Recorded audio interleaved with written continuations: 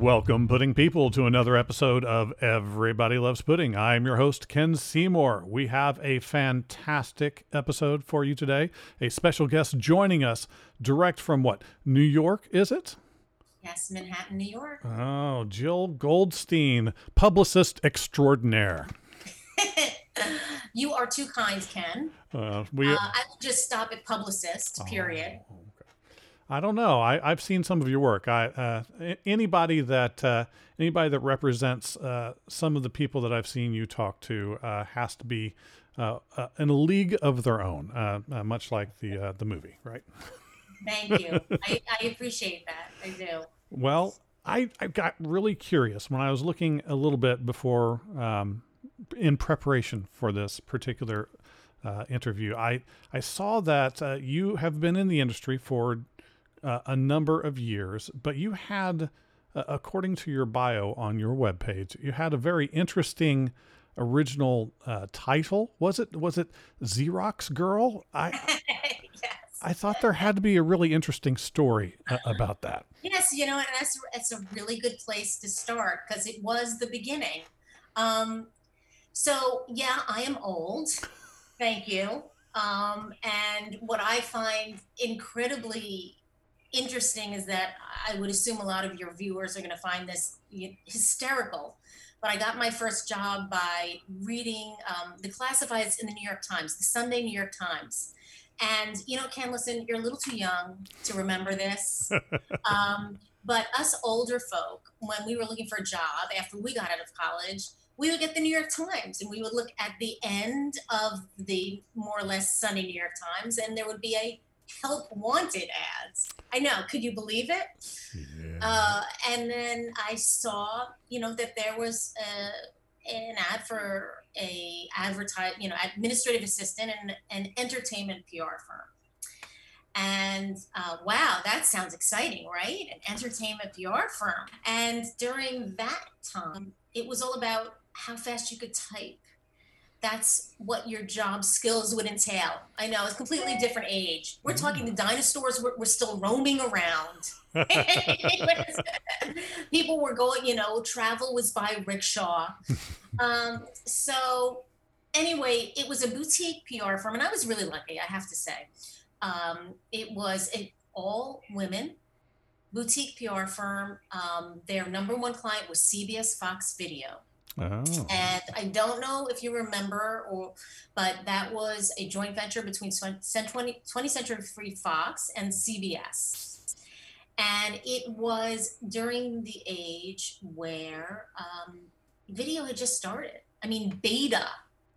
I remember Betamax. Right. Beta was leaving and video was coming in. That was like the new format. But anyway, so I got the job, and I think my salary was $13,500 a year. Hey, that's in the big time leagues right there, starting out. I know. Yeah. Well, I mean, they said that they would pay me $12,000 a year, but then they would give me a desk. So I opted for the $13,500, no desk, and that's how I became Xerox Girl, because really that's all I did. Oh. So you didn't originally go to school for this purpose?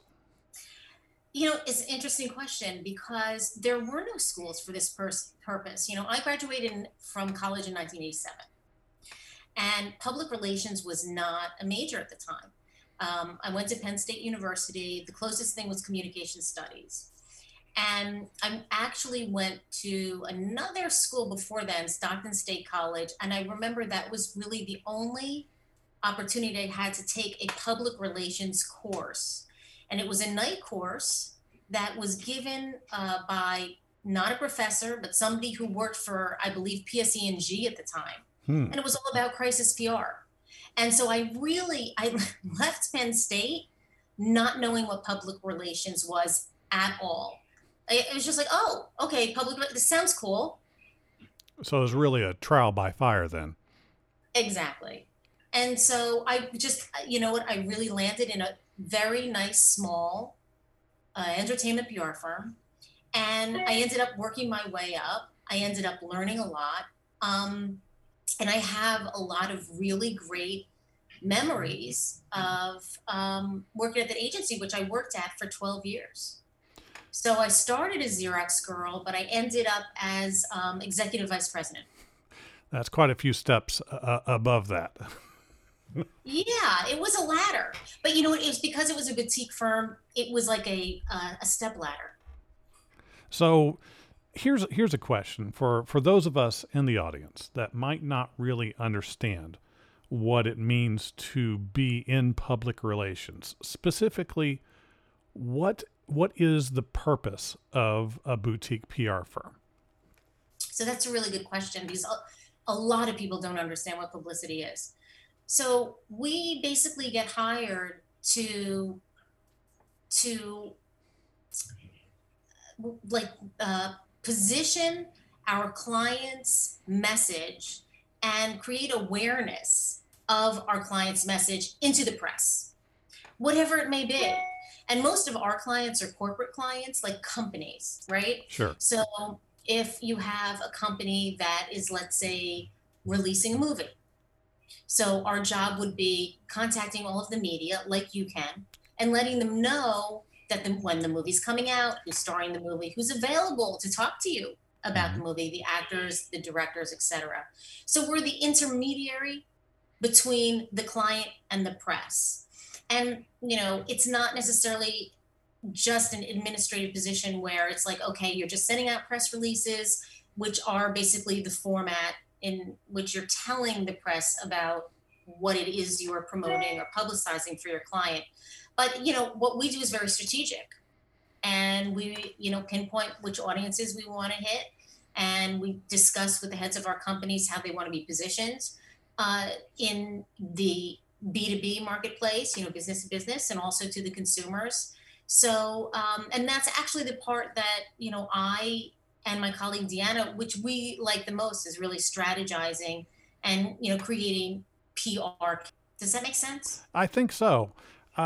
When you deal with a company more than an individual, does there sometimes tend to be not exactly a conflict of interest, but a conflict of ideology? Because I'm sure that these companies have a very specific concept of how they want their product to be consumed and how they want it to be presented, but may not be as aware of the interactions that their product will have as you might be. Does that sometimes affect the process of dealing with the companies?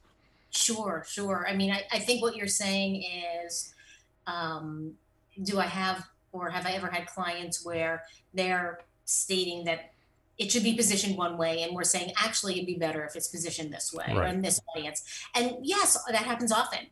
And that's sort of a piece of the job, And what happens is um, we cautiously discuss with our client what our thoughts are. And part of this business too is, we don't know everything, and we're very transparent.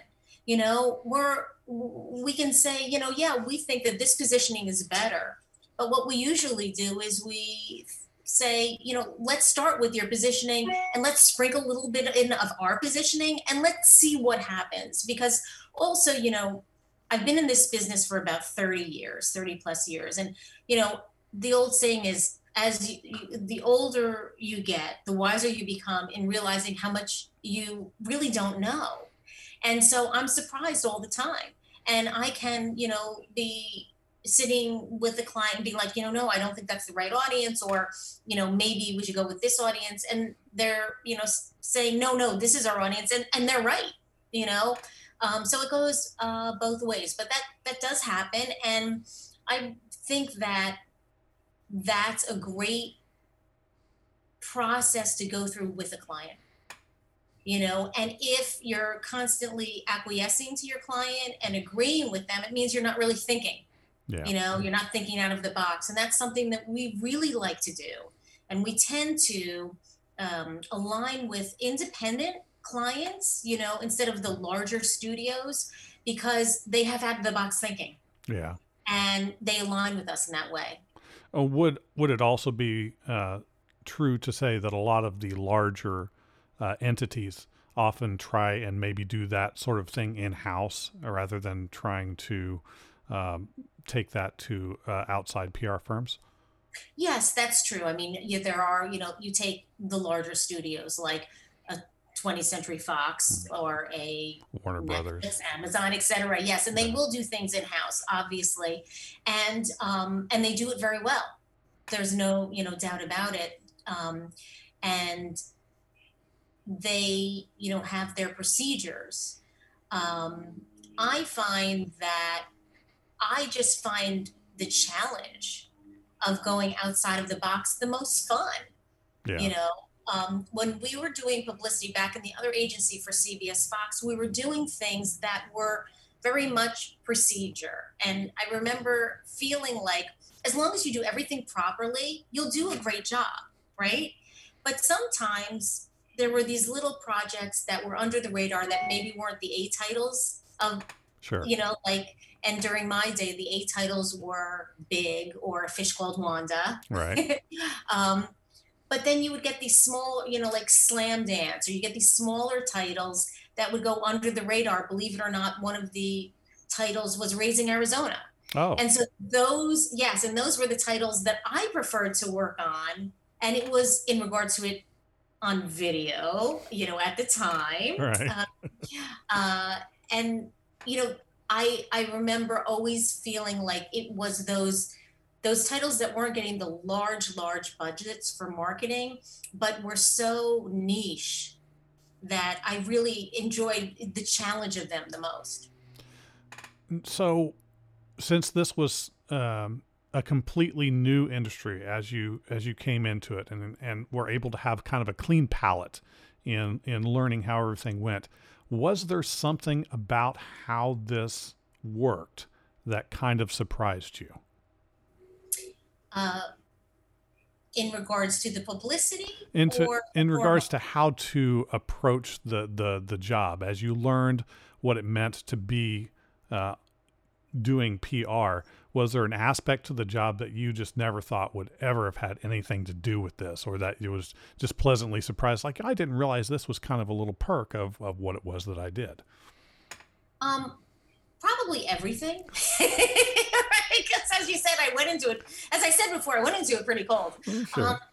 But I think that I was never really into it and because it is entertainment, it is a glam job, right? I Hmm. mean, you get to meet, I was so lucky, I got to work with Magic Johnson, and, I have wonderful stories about, being with Audrey Meadows, and, I was so lucky. And those are the things that I feel like are the big perks, Right. to create these short relationships with these people who are, very creative, very, awe-inspiring. And, it's not just about the swag that you get, or, the tickets that you get to the football games or whatever it may be. But I mean, I think when it really comes down to, for me, and I think also for everybody in my company, the thing that really matters the most and feels the best is when you get that big placement, when Right. you get, the New York Times for your client, or the Wall Street Journal, or the Tonight Show. I mean, those are the things that you're like, and I guess I really didn't anticipate when I got into publicity that, when I did place something in the New York Times or a large publication like that, that it would really have an effect on people. And listen, I'm not saving the world here or anything. However, just knowing that, oh wow, like I can place a story in a large publication, and it could, you know either, increase sales of something, or make people think differently. um Something, I one of my prior clients, which is, one of the most inspirational clients I had, is a woman, by the name of Somali Mom, and I don't know if you're familiar with her or not. Vaguely. Are you familiar with her? Vaguely. Vaguely. About less. I need. There's so much stuff out there. I often touch a lot of different things, but I don't get as immersed into it as I would like to be. Yeah, no, I know you have to keep track of a lot of different things at many different moments of the day. So I had landed this project. I don't even know how, quite honestly. It was like a phone call. I get most of my business through referral and people who know us in the business. And I received a call from these two young men who had just gotten out of the Air Force, like Air Force school. And they had stumbled upon a YouTube video. And this, I mean, maybe it was even MySpace at the time. I mean, we're talking the early 2000s.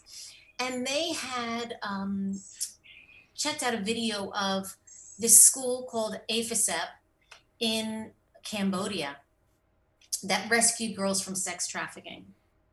And Somali Mom was the head of it. And so they decided to create, or first, after they decided to go and visit the school, which of course, was, life changing for Yeah, them. that'd be amazing. Yeah, I mean, unbelievable. But they came back and they said, we want to start a foundation here in New York and in the US. And would you help us do the publicity for it? And it's sex trafficking. And I was like, yes, I would love to. That was a client that was so inspiring and so life changing. Um, and that was one of those clients where, I got her on the Tyra Banks show and we ended up and her English was really bad and we had to get a translator and we got a former sex slave because Somali was a former sex slave also. And we raised like $40,000 to $50,000 from just on that show for the organization. So I mean, things like that are really, I guess you could call the perks of the business if you align yourself with the right clients.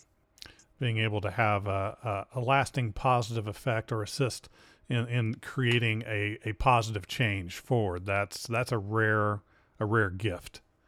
Yeah, and also one that really allows you to, put perspective on your life. In the respect of, I remember, being in the green room, waiting for Susan Sarandon actually was on the show, helping to promote, the cause, which was wonderful. And I just remember waiting in the green room with Somali and this young girl who, flew in from Cambodia and Susan. I was like, wow, this is really a moment. Yeah. This is clearly a different moment than any other moment that I had been involved with before. Yeah, that's pretty powerful being able to be part of something like that. Yeah. So, okay, so that does also bring a question to mind. So you've talked about helping your clients by dealing with often large publications, whether they be newspapers, magazines, talk shows, things like that, being able to spread information about what it is that's important to them. The face of the industry has clearly changed significantly over the last couple of decades. What kind of challenges has that presented to your organization, to your work, and how do you kind of keep up and adjust your strategy to be able to more successfully engage a public that has so many more options on where they get their information? Well, that's a really good question. So we're really lucky because our niche was video to DVD and Blu-ray, and now it's streaming. So it's interesting because I always would say to clients, we're always the bridesmaid, right? Because the film or the TV show or, whatever it was, we were always like the physical product, right? But now we're the streaming channels, and my clients are heavily involved in all of that. So I feel like the changes have worked to our advantage. The things that we've had to change, obviously, we've had to uh, make sure that we're going to the right reporters, that are doing online reviews of our clients' television shows and films and documentaries, etc. The you know so There's been a switch to who's covering what beats. We got to make sure that we're on top of all the podcasts like you can. That's very important. Always Podcast appreciate was a that. big thing, like 3 or 4 years ago. I was like, talking to my office and I'm like, what's a podcast? Like, and should we have them on our mailing list? And now it's like, how could we not? We have a gentleman, Matthew, in our office and Deanna in my office too, they listen to podcasts religiously. So I'm like, all right, let's put them on the lists, make sure they have all the information. But it's been actually a benefit for us, honestly. Yeah, the industry is so different now. It's often a little confusing when I, at least looking at it from the outside in, trying to understand the dynamics between the production companies and the talent that they have working for them and the other companies surrounding them that support the process and how it finally gets to us. It's becoming a little more confusing, it feels like, every day to try and get a grasp of how all of this interconnects. Yeah, no, honestly, Ken, as a consumer, I have to tell you, I am, like, what do I do? Am I watching, AVOD? Am I watching SVOD? There's so much content out there. And if we think back, it was, you couldn't watch a film until it was either in the theater or that, there were windows. Right. The windows are gone. And COVID had a lot to do with that also. So, but I think the beauty of it is that there's now content for free. Mm-hmm. And there is, you get more of a choice of how you want to watch it. You can watch it without commercials. You can watch it for free with commercials. And I also think production value has gone up. It's pretty impressive. As a result. Very, very impressive. So I really feel like, in the next few years, I think there's going to be more of a change. I feel like, I don't know if things are going to merge or, there's going to be less of a chance in regards to, less of so many different choices. And sorry, that's my phone. You're just fine. The bots are calling all the time. But, we have so many choices now, but what's going to be interesting to see upcoming is how our choices became less. And, I always look back to see what's going to happen in the future. The same thing happened when there were so many channels happening, as you remember, probably when cable first started. You had, the Food Network, the Dessert Network, and then everything. Finally things started to, conglomerate a bit. The satellite, I remember the satellite dishes came out and there was like 117 channels. Yeah. And I even think Bruce Springsteen even wrote a song about it. So here's the thing though, as we see these shifts occur, I mean, talking about how we started, I mean, I remember having three channels that I could watch before. Yes. Oh my God. All right. Else. So you're in my generation. Yeah, I was going to say, I was really appreciative of what you said earlier. So I'm glad she thinks I'm as young as she thinks that I am. But, as you're talking about, as cable expanded things, we still had a shared experience. There was still this limitation that we had. We're either watching the network televisions, we're still watching a limited number of actual real choices on cable. We still have the movie theater where we can go see things. But with so many streaming options seeming to just pop out of the woodwork, every major corporation wants to have their own streaming service.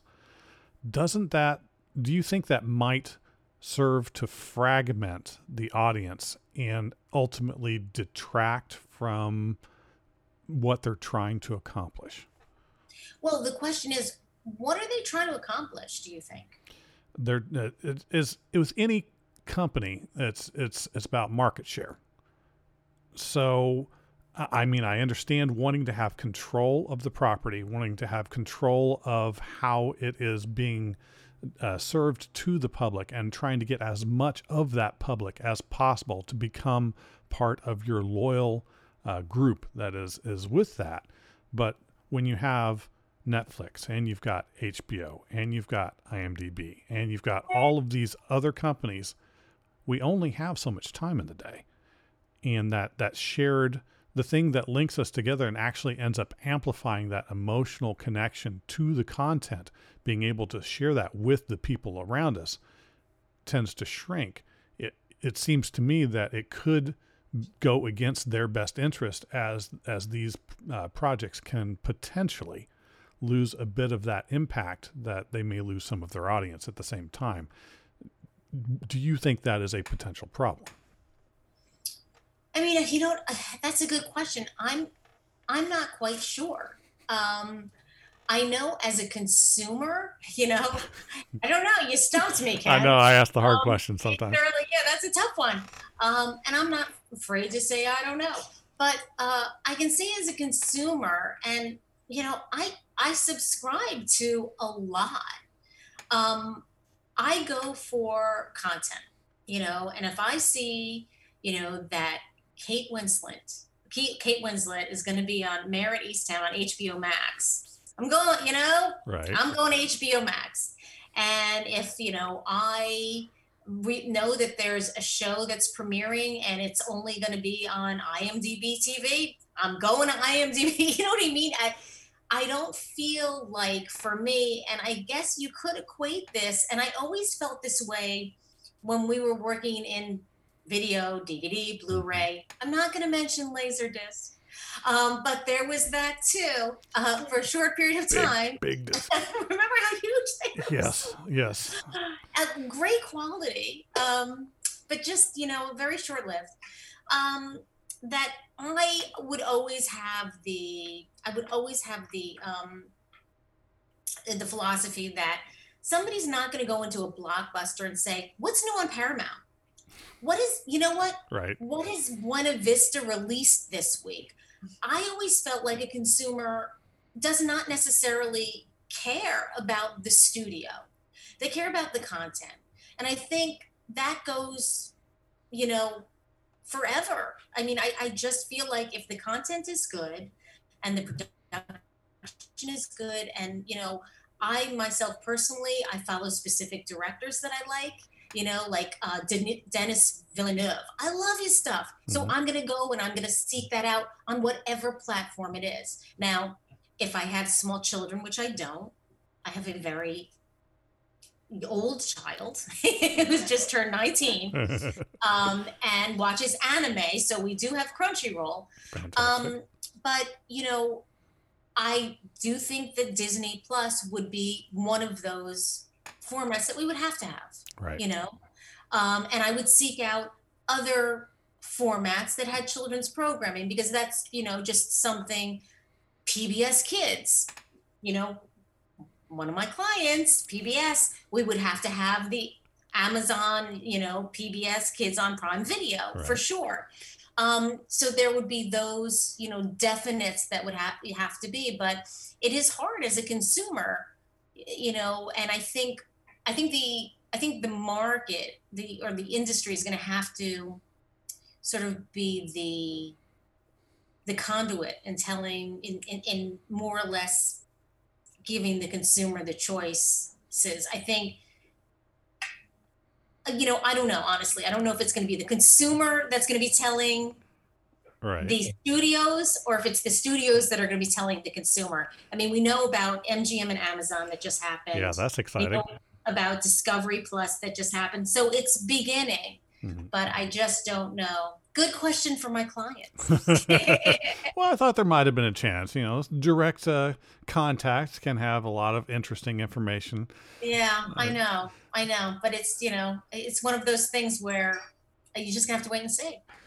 Well, speaking of waiting and seeing, I know one of the projects that you have been helping to promote has been the fantastic Leverage Redemption coming up here soon. I know I am, for one, quite excited about that, and I know several people who are also quite excited. How did you become involved with working around this particular project? Well, actually, I work with Electric Entertainment. Right. So I'm more so on the corporate side of things. Mm, So Amazon and IMDb TV, they're really the front runners who are promoting the show, and they're doing an amazing job. So I do the more of the corporate press when it comes to that, nice. and handling things, with Dean Devlin, the very famous Dean Devlin, and some of the other actors, when it comes to certain interviews. But yeah, that's going to be a fabulous show. I'm really looking forward to its debut. Um, yeah, I think the fans are going to be very happy with it. Yeah, I somehow I don't see how it couldn't go well. It's the people behind it are all fantastic. They've proven that they pretty much hit a home run anytime they touch anything. But of course, it's important for you to and everybody to tell everyone you know how awesome it is to advertise it. Yes. Speaking of advertising, don't forget Pudding People to catch us on all of our social media to keep up to date with what's going on in the world of pudding. Where are you most active, Richard? Well, you could see some of my activity on our Instagram account. Would that happen to be at Pudding Guys? That one would, yes. Amazing. You know what? That is also our Facebook. So you can about once a month see it. If you're lucky. If you're lucky, we'll post something on Facebook. We're probably most on Twitter at Real Pudding Guys. But of course, you can catch us on Patreon as Pudding Guys. That's right. Where for just $1 a day, you can support us as we bring you new interviews, new material, new stuff to make our interviews and material look better. It's just fantastic for only $1 a month. Hey, Paul, $1's not a lot. No, not really. It really isn't. That's actually $12 over the course of a year. Right. Small change to help the Pudding Guys keep going. And we love our supporters. We look forward to seeing you on social media. So one question I did have to ask, just because there are all sorts of credits that you've been associated with. And you talked a little bit about being able to meet some really interesting people. Could you tell me what was Air Bud like? I mean, he seemed really happy as a dog. Air Bud the dog. Yeah. That was a lot of fun working with them. Yes. And yeah, we worked with them for a while. Listen, Air Bud's a brand. Yeah. I had no idea. I miss that because I'm not of the generation. And my son was about, 6 or 7. It was unfortunate, but I missed the wave with my kid, and I obviously am too old for it. But once I got into the nitty-gritty of it and I saw how many people loved it and how much branding was behind, like it was very easy for us to get press for it. And that's really I guess you would say a magical thing is when you get a client where you're not having to do too much education. Yeah. Yeah. For the brand, and the brand is already is already there, and all you have to do is pick up the phone or email the press and be like, we've got a new Air Bud movie, and they're like, okay, send it to me. Yeah. That's always fun. And it's so heartwarming and silly and fun. I just like, you get to be involved with something like that. I imagine it would be more delightful to run PR for something like that than for something like, say, Seven, which good movie, but you get a little dark. It's like, what am I going to say about this? The children's programming is always fun. Well, if you looked, you probably saw that my firm started with the launch of the Wiggles. Yeah. And I don't know if you have kids or not, but I launched them. And it was the Barney people who contacted me because they had the license for the Wiggles at the time.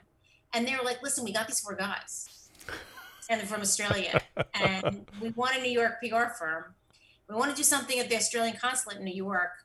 Are you interested? And it was my very first project. Like, I left my old agency, And I was like, I'm going to start my own company. How do I do this? It was one of those things. And I Yeah. just called everybody that I knew in the industry. And I was like, listen, I'm starting my own agency. And if you have any projects, just send them my way. And that was the very first one.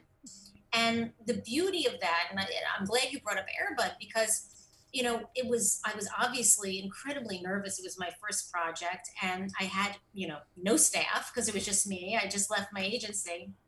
And I was like, wow, I really have to kick ass on this. Like this Right. is my first project. And there was absolutely no awareness of the Wiggles. And this was in the early, no, 1998, actually. And what everybody was writing about was the Teletubbies and that the purple one was gay. Yeah. Remember that was who? Do you remember that? I do. I do remember. I remember the particular religiously inclined individual that made such statements. Yeah, and that's all people were writing about. And I was like, wow, I really need to figure out a strategy, Right. because these guys obviously are huge in Australia. They were huge in the UK. They must have something. I had nephews at the time that I did some testing on, and I showed them, the Wiggles, and they loved it. Catchy tunes and all. And I don't know if you remember the Noodle Cadoodles. They had these little Noodle Cadoodle stores. I do. It was kind of like little Toys R Us stores, Right. and they came over, and they were doing these little Noodle Cadoodle concerts, and like nobody was there.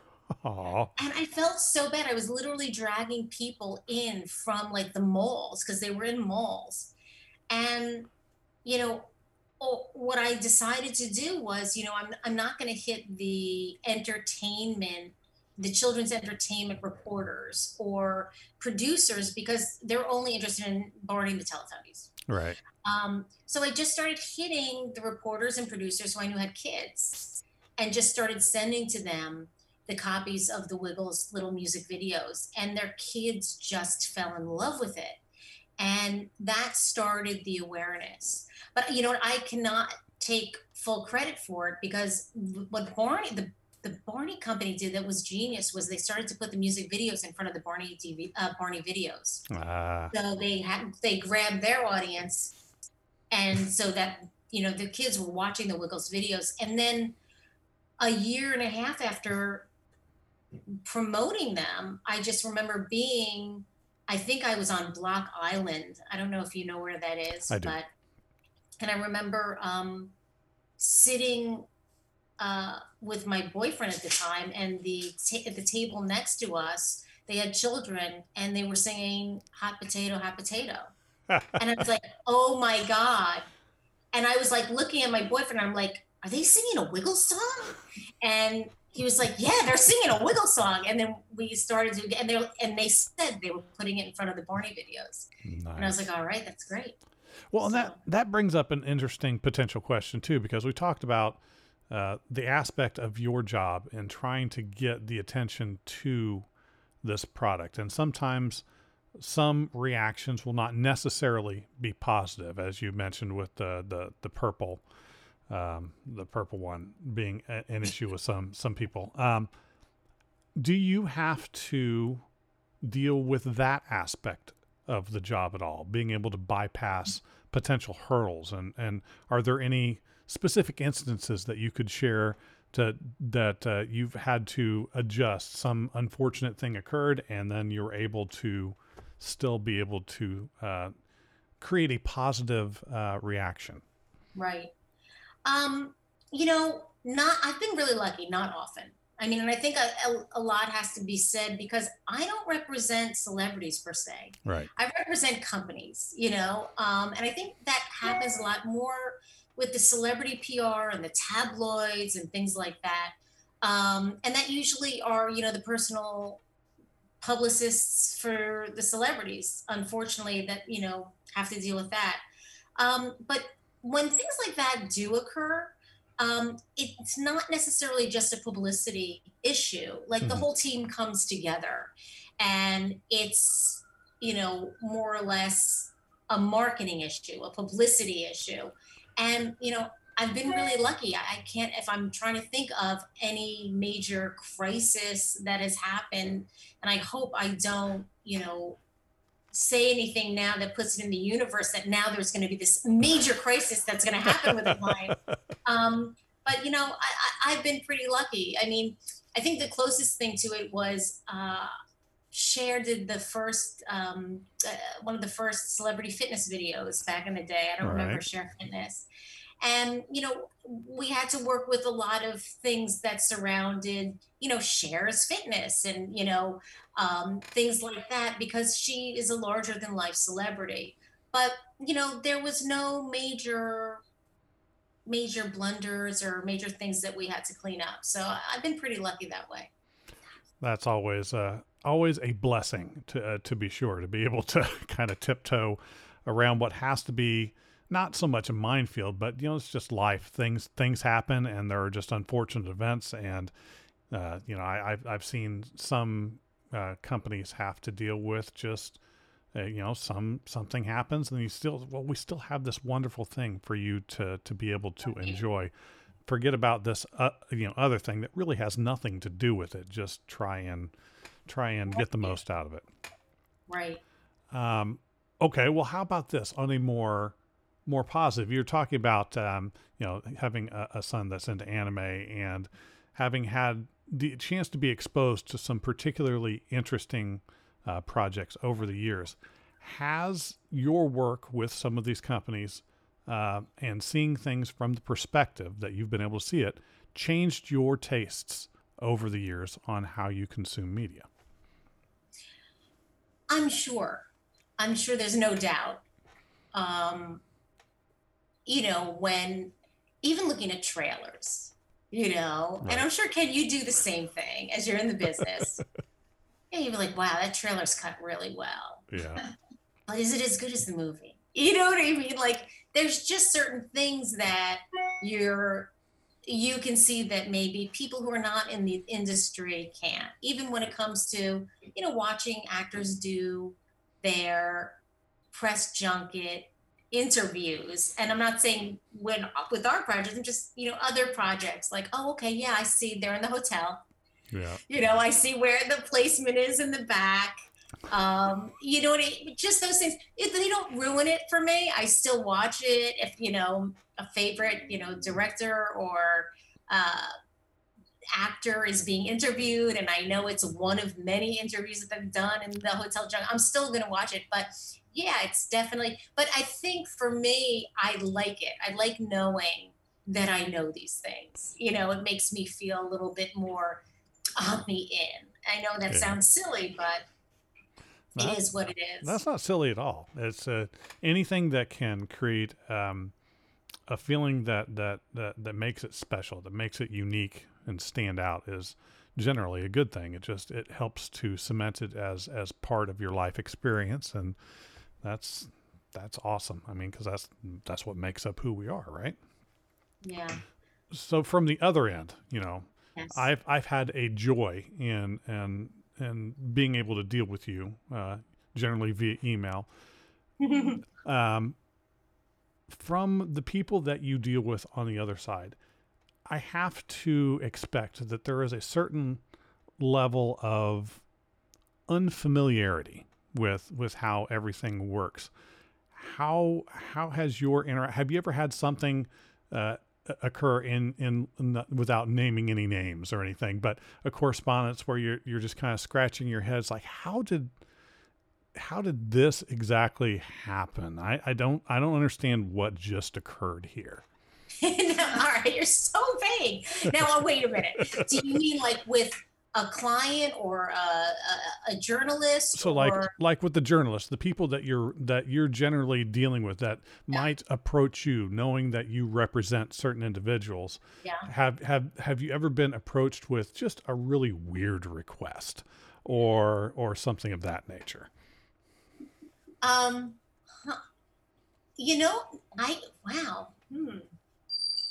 I mean, I think everybody's pretty respectful. I mean, I'm being 100% authentic with this answer. Not that I'm not being authentic with other answers. She's not dancing around anything, we swear. Yeah, of course not. But no, I mean, listen, last minute requests where, the media are like, I need this tomorrow and it's 5 p.m. Eastern time, or, you know, I don't think I've received anything out of the ordinary, like, oh, can we get a shot of your client on an elephant? Like nothing like that. Oh, I wish you had got something like that. Clearly, I would love to tell you about that. I, there is clearly, though, a hierarchy when it comes to the media. And, this is something, and this about me and my firm. We treat everybody the same. Yeah. We're humanists. And, you know, there is like certain media are going to feel like they can get what they want yesterday, Ah, and others, are more patient. And we just try to work with everybody and get everybody what they want and on time. But no, nothing like completely unusual that I can think of. yeah, because you sometimes hear those stories. You hear about riders that certain bands have. When we're going to perform at a certain place, I have to have the olives with the pimentos removed, and if not, I'm going to throw a fit. Or, Oh, you mean the actual talent? well, no, I always look Oh, for anything from the journalists? dealing specifically with you, because I'm sure you've heard of some secondhand stories where that has occurred, but you know Yeah. No. I I do try. have a great story though that I thought you would really appreciate. Ooh, Um, that I was thinking about. So I did, as I said, I spent a lot of time with Audrey Meadows. I don't know if you're a Honeymooners fan. Are you a Honeymooners fan? I not so much. Again, somebody I'm aware of, but I've not really had the chance to really Okay. absorb material from. So it's Jackie Gleason, The Honeymooners. Right. Have you ever watched an episode? I have. I've seen about 4 or 5 episodes. Okay, yeah. So you know Alice, Right. So one of the requests I had received from her, because, and this is probably what, back in the early 90s, I was doing publicity. I was at the other agency I worked at, and I was doing publicity for the Classic 39. And the Classic 39 are the original 39 Honeymooners episodes. And, they will constantly be in demand. I mean, it's one of those things. It was in demand on beta, it's in demand Hmm. on video, DVD, and streaming. It will do very well. Right. So we had Audrey Meadows available to do a media tour for us. Hmm. It was, yes, the early 90s, and the Classic 39 was coming out on video.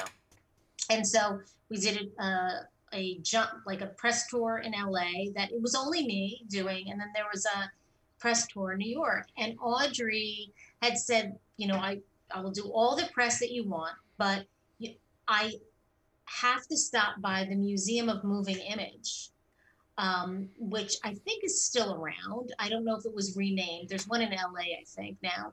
But there was one, the Museum of Moving Image, and I need to watch the Jackie Gleason show. Ah. And I was like, okay, like, sure. But, I was young then and more neurotic than I am now. And I was like, oh, God, we got to fit this in the schedule. It's like, and, I had her on Live with Regis and Kathy Lee. Yes, I'm that old. It was Regis and Kathy Lee. Hey, that's big. And, this whole thing. And I'm like, how am I going to fit this in? So we ended up doing it around lunchtime. And so Audrey told me the story about how she was cast for Alice. And she wanted, I think she was on Broadway at the time. We're talking like the 1950s, right?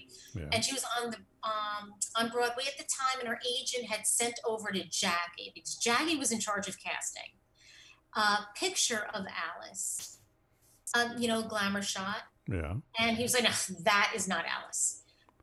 And immediately said no, didn't even get an audition. And, Audrey was really upset. So, and Jackie had said to the agent, Alice, is not this pretty. Alice is rough around the edges. And the agent took that back to Audrey. So Audrey decided, okay, I'm going to get a photographer to come over and going to put my hair in rollers and take a picture of me the minute I get out of bed. Huh. And took that shot and then sent it over to Jackie. And Jackie was like, "Who's this girl? This is Alice." And that's how she got the job, right? But interestingly enough, she wanted to see those Jackie Gleason episodes because it was all on Kinescope. Yeah. And she had no idea who Alice was until we stopped by the Museum of Moving Image in the early 90s. And she watched it. We were the only ones, obviously, in the theater, and she watched it. And she's like, now I know what Jackie was talking about. Because she was able to see the original Alice in the Jackie Gleason show. And I was like, and as we were going back about the moments, that was a major moment. That I was like, wow, I'm so happy I was able to be here. Like, for that moment, I calmed down and I wasn't worried about the clock and the next media outlet we had to be at. And I was like, wow, this is really a moment. I mean, I'm lucky to have been a part of it. That's amazing. That's just... Yeah, that was a special thing. So those things, those are perks of the job. That's too cool. Being able to be adjacent to a major part of pop culture history and somebody that was able to construct it, help to make it. That's just kind of gives you the tingles. Even hearing about it, I feel it. Yeah, and she remained very close with Jackie until he passed, and yeah, it was really nice, and I was lucky. We had established a nice relationship, and every time she was in New York, we went to Mr. Chow's, her favorite restaurant. Nice. And she was funny. Well, she was so funny. She had the best sense of humor. Well, speaking of food, one of the questions we often ask our guests on here, so that we can have something that has nothing to do with what we're talking about. What type of a pizza person are you? You're in New York. This is my co-host's favorite question to ask. Are you a New York slice kind of a person, or are you more of a deep dish Chicago kind of a person? What do you go for? It's really interesting. My son, and here's a plug for Sal and Carmine's. There's a place on the Upper West Side called Sal and Carmine's. It's very famous. He will only eat Sal and Carmine's pizza. However, I don't like pizza with too much tomato sauce. I'm more of a cheese gal. Mm-hmm. I know this is going to sound really silly, and you're going to laugh, but I love bowling alley pizza. Huh. Now, you know what I'm talking about? I do. When I was growing up, every bowling alley I went to made pizza. Wow, I grew up in New Jersey, and I got to tell you, it was always my favorite pizza. Not so much a deep dish gal. I'll eat it. Yeah. But, I'm more of a, heavily pizzified bowling alley, heavily cheesified bowling alley pizza eater. Well, and a lot of times you never know what those things are going to just make that link in your mind. I've had a couple people I've talked to where they would go, well, the square pieces of pizza you would get at school in the cafeteria. Oh God, yes, I remember those. That's my pizza. It's like, okay. Okay. Somebody else is going to be like, when you say, oh, I was talking to Jill, she's a publicist, she liked the bowling alley pizza when she was growing up, they'd be like, what? That was the worst. No. Pizza is almost a universal thing. There's so many different variants and things to love about it. It's hard to have bad pizza. So it's generally pretty easy to get a good answer out of that, because, it's joy. It's joy that you get to consume. Comfort food. Well, I cannot tell you how much I appreciate you taking the time to come talk to us today. And I'm going to be thinking about this conversation probably for the next couple of hours, just because this is the kind of thing that keeps my spirits up, seeing the people that really help make things smoothly come out and allow me to see them much more easily. We always appreciate the efforts that you make and people in your firm. Just a round of applause. Thanks, Ken. So appreciate you. You have no idea. Well, seriously. I will take any love I can get. Throwing it at you now. All right. Well, thank you again for coming on. Thank you. Okay. Don't forget to come back and catch us next week. We have a movie review, something topical, something that needs topical ointments. I'm really not sure. I think one of the key words in the title is dead. And that's kind of our outlook on this. Maybe. We'll see. Yeah, take from that what you will. But we will be reviewing Zack Snyder's Army of the Dead. Is it a fantastic and fun romp through violence and gore, or is it a tired tale that's been stomped into the ground? Come back and find out.